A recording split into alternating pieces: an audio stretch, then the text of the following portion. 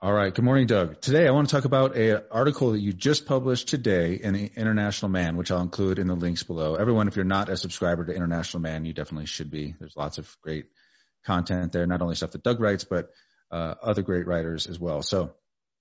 But you covered a topic that I've heard rumors about for months. First, I heard about it from some of our viewers, actually, and that's about this site called Deagle.com. And their forecast for population changes, massive population changes in 2025. And first of all, how did it get on your radar? How did this even topic get on your radar? Yeah, I can't remember who it was that introduced me to this Deagle website. I'd never heard of Deagle before, but I did go on their website, and they're basically what they do is they track the economies of different countries in the world, about 200, most of them actually, almost all of them, but mainly their military capabilities. So they're in some ways competitive with Jane's, which has been around for decades and is the well-known company when it comes to tracking military weapon systems, what they can accomplish, how much they cost, all this type of thing. So it's, I guess Deagle's kind of a big deal, but it's not well promoted or well known like Jane's is. Can't remember. Well, they had this thing on their website that basically predicted population levels in virtually every country in the world in 2025. Now, this is no longer on their site. They took it off, and you can find it in the Internet Archive, and I'll try and include a link to it in the description to this video as well. But that's the part that kind of stuck out most to you and that you were addressing in the article in International Man. Yeah, it's absolutely shocking. They list all the countries of the world and give their current population and current GDP, and then what they project as population and GDP in 2025. And this just isn't the usual draw a straight ruler from, 2% compounded or something. They project that the U.S. population falls 50%, 70%, huge number like that. Same with Western Europe, same with Canada, and I think the same with Australia and New Zealand. I can't recall, I'm not looking at it now. But interestingly, it's only the Western world that suffers this huge population drop. All of the countries of the world, if you look at them on this, they all suffer significant population drops, but generally in the 5 to 10 to 15% area, not 50 to 70%, the way North America and Europe will. So their explanation as to why this may be, at least what they published on the site, was kind of general. There's a reference to, I imputed, they're looking at a biological war, which would obviously be the best way to take out huge numbers of people, but also there's a reference to a possible famine evidencing itself in the world. Well, because we're talking about a decline in the U.S. of something like... But not a conventional war. I mean, the decline in the U.S. is something like a reduction of, for 70% of the population, that'd be, like 200 million people, right? Something like that. I mean, it's a massive decline. Yeah, exactly. Yeah, this is catastrophic. It would be the biggest thing in world history because it's not just North America. It's going to be Europe too. And, but they don't have any explanation. It would have been nice if they had an essay explain, well, exactly how do you come up with these figures? Based on what? I mean, when I first saw this thing, I thought, well, this must be some type of a spoof or some type of a trolling exercise, because for an outfit that's moving in the circles that Deagle, whoever's in back of it, that's indeterminate. It's hard to tell. It's a spook organization. This is not going to like get them all kinds of new business or something like that. That would make no sense from a business point of view. And I haven't seen any comments on this in any of the conventional media at all, or for that matter, even in the alternative media, because nobody knows anything about Deagle. I wonder if Janes had published this, if there would be massive comments from one place or another. Just don't know. Were you able, and so you spent a lot of time researching this, trying to understand,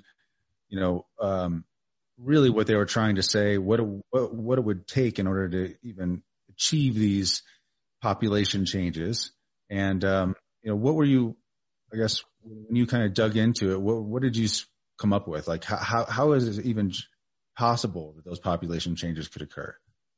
Well, the only thing that makes sense to me is some type of a biological war, and of course I've said on this podcast and elsewhere in articles I've written in internationalman.com as well, that it seems to me that the U.S. and China are slated for a real war. Not just a little sport war kind that we had with places like Grenada, or for that matter, Afghanistan or Syria or Iraq. Those are kind of sport wars where we're acting as a bully, but China would be hunting big game. So what would it look like? And how would it start?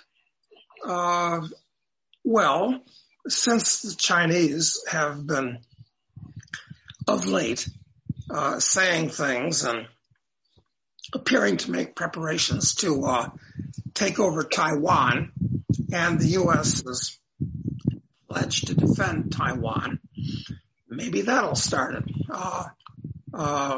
And that doesn't have to turn into World War III, even if the Chinese sink a couple of aircraft carriers. That would not necessarily start World War III. I mean, if we sank enough Chinese bullets and so forth, maybe they just decide, let's call this off before it gets out of control. But on the other hand, it could thoroughly spin out of control. A nuclear war, Chinese are going to want to stay away from that because they'd lose at this point. Well, nobody wins a nuclear war. And there's the predicted population declines for China are not like at all what we have. So it's like if there were a nuclear war, you would have to assume that we would be able to deliver some serious punishment on their side too. Yeah, exactly. So I'm a believer that in addition to the computer/cyber element of World War III, which will be huge, obviously, you just shut down the country's infrastructure because everything runs on computers these days. In addition to the space war element of this, because everything's done by satellites these days, and who knows what type of weapons have already been mounted on the high frontier to attack enemy bases. And of course, you've got a nuclear war and a conventional war. But the thing that nobody's talking about is biological war, which coincides kind of oddly with this COVID hysteria. And there are so many advantages looking at it from a Dr. Strangelove point of view, the point of view of a marginally psychotic political leader or general, to biological war, especially when we're talking about China, because of course the Chinese, the Han Chinese, which are the vast majority of the population there, share lots of genetic characteristics. So it would be, easy, I would think, for people that know about these things to find the common denominator that makes Chinese people look like Chinese people. And it's not just skin color or epicanthal fold around the eyes and things like that. Perhaps a bacteria that would insulate them and take out people that don't have those Chinese genes. It makes a lot of sense. And of course, from the looking at society, that'd be a little bit tougher, but you can breed a biological weapon directed at the Chinese as opposed to a Chinese breeding one that they're insulated from. And of course, if you're going to launch a bio-war, you can buy inoculation, protect your people, but the enemy is not inoculated. So that's another way of playing the game. Another advantage to a biological war is that you don't need all these high-priced delivery systems. Like if you start a nuclear war, people are going to know exactly where those missiles are coming from. But if it's a biological war, I mean, it could be a tourist, or it could be something in the mail, so that you have plausible deniability. So that maybe you won't be counterattacked or counterattacked in time because you're just not sure who did it, quite frankly.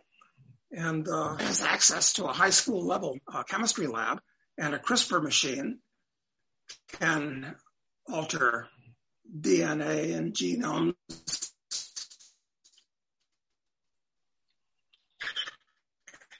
And who knows what could be done at this point, because listen, all we really know about it, unless we're experts in the field, is what filters down through the mainstream press. We about it don't know what they're talking about anyway.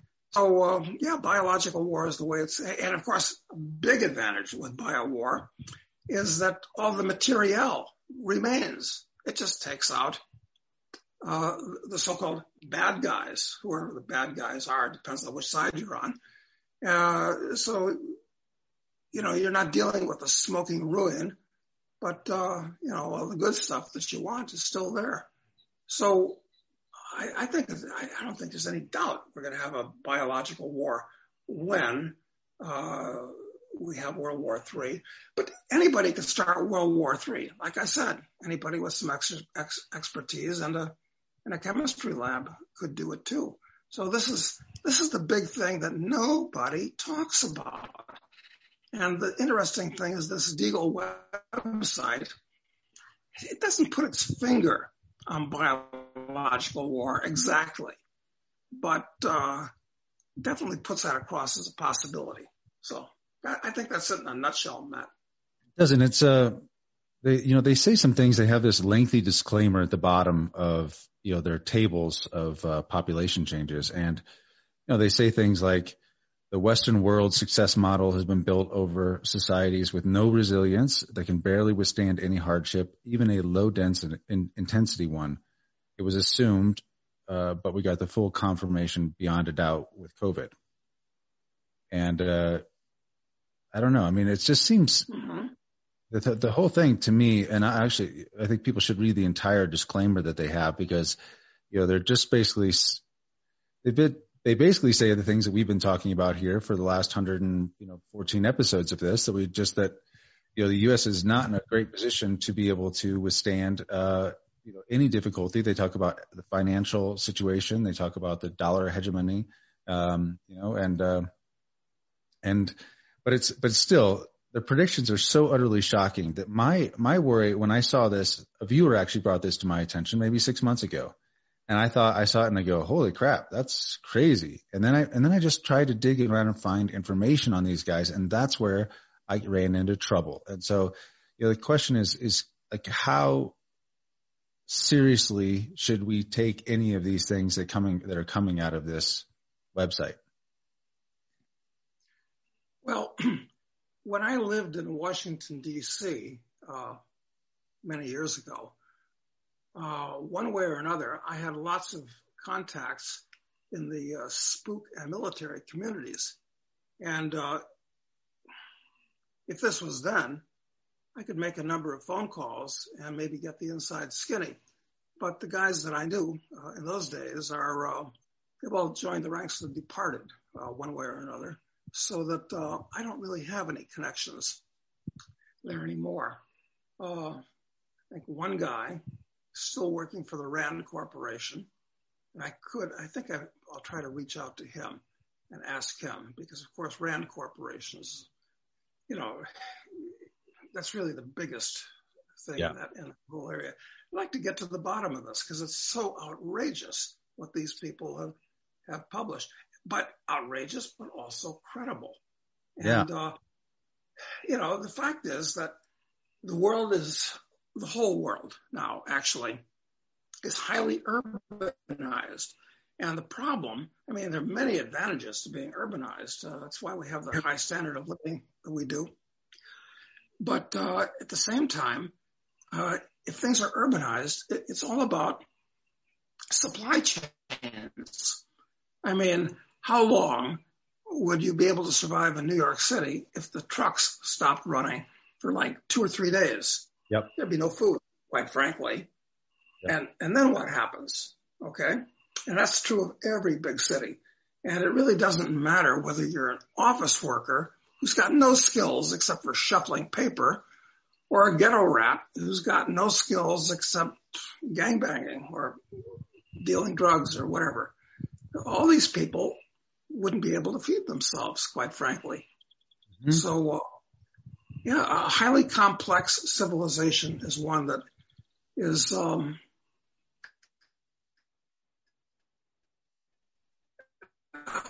I think it was Nassim Taleb that went into this about they're not by nature anti-fragile.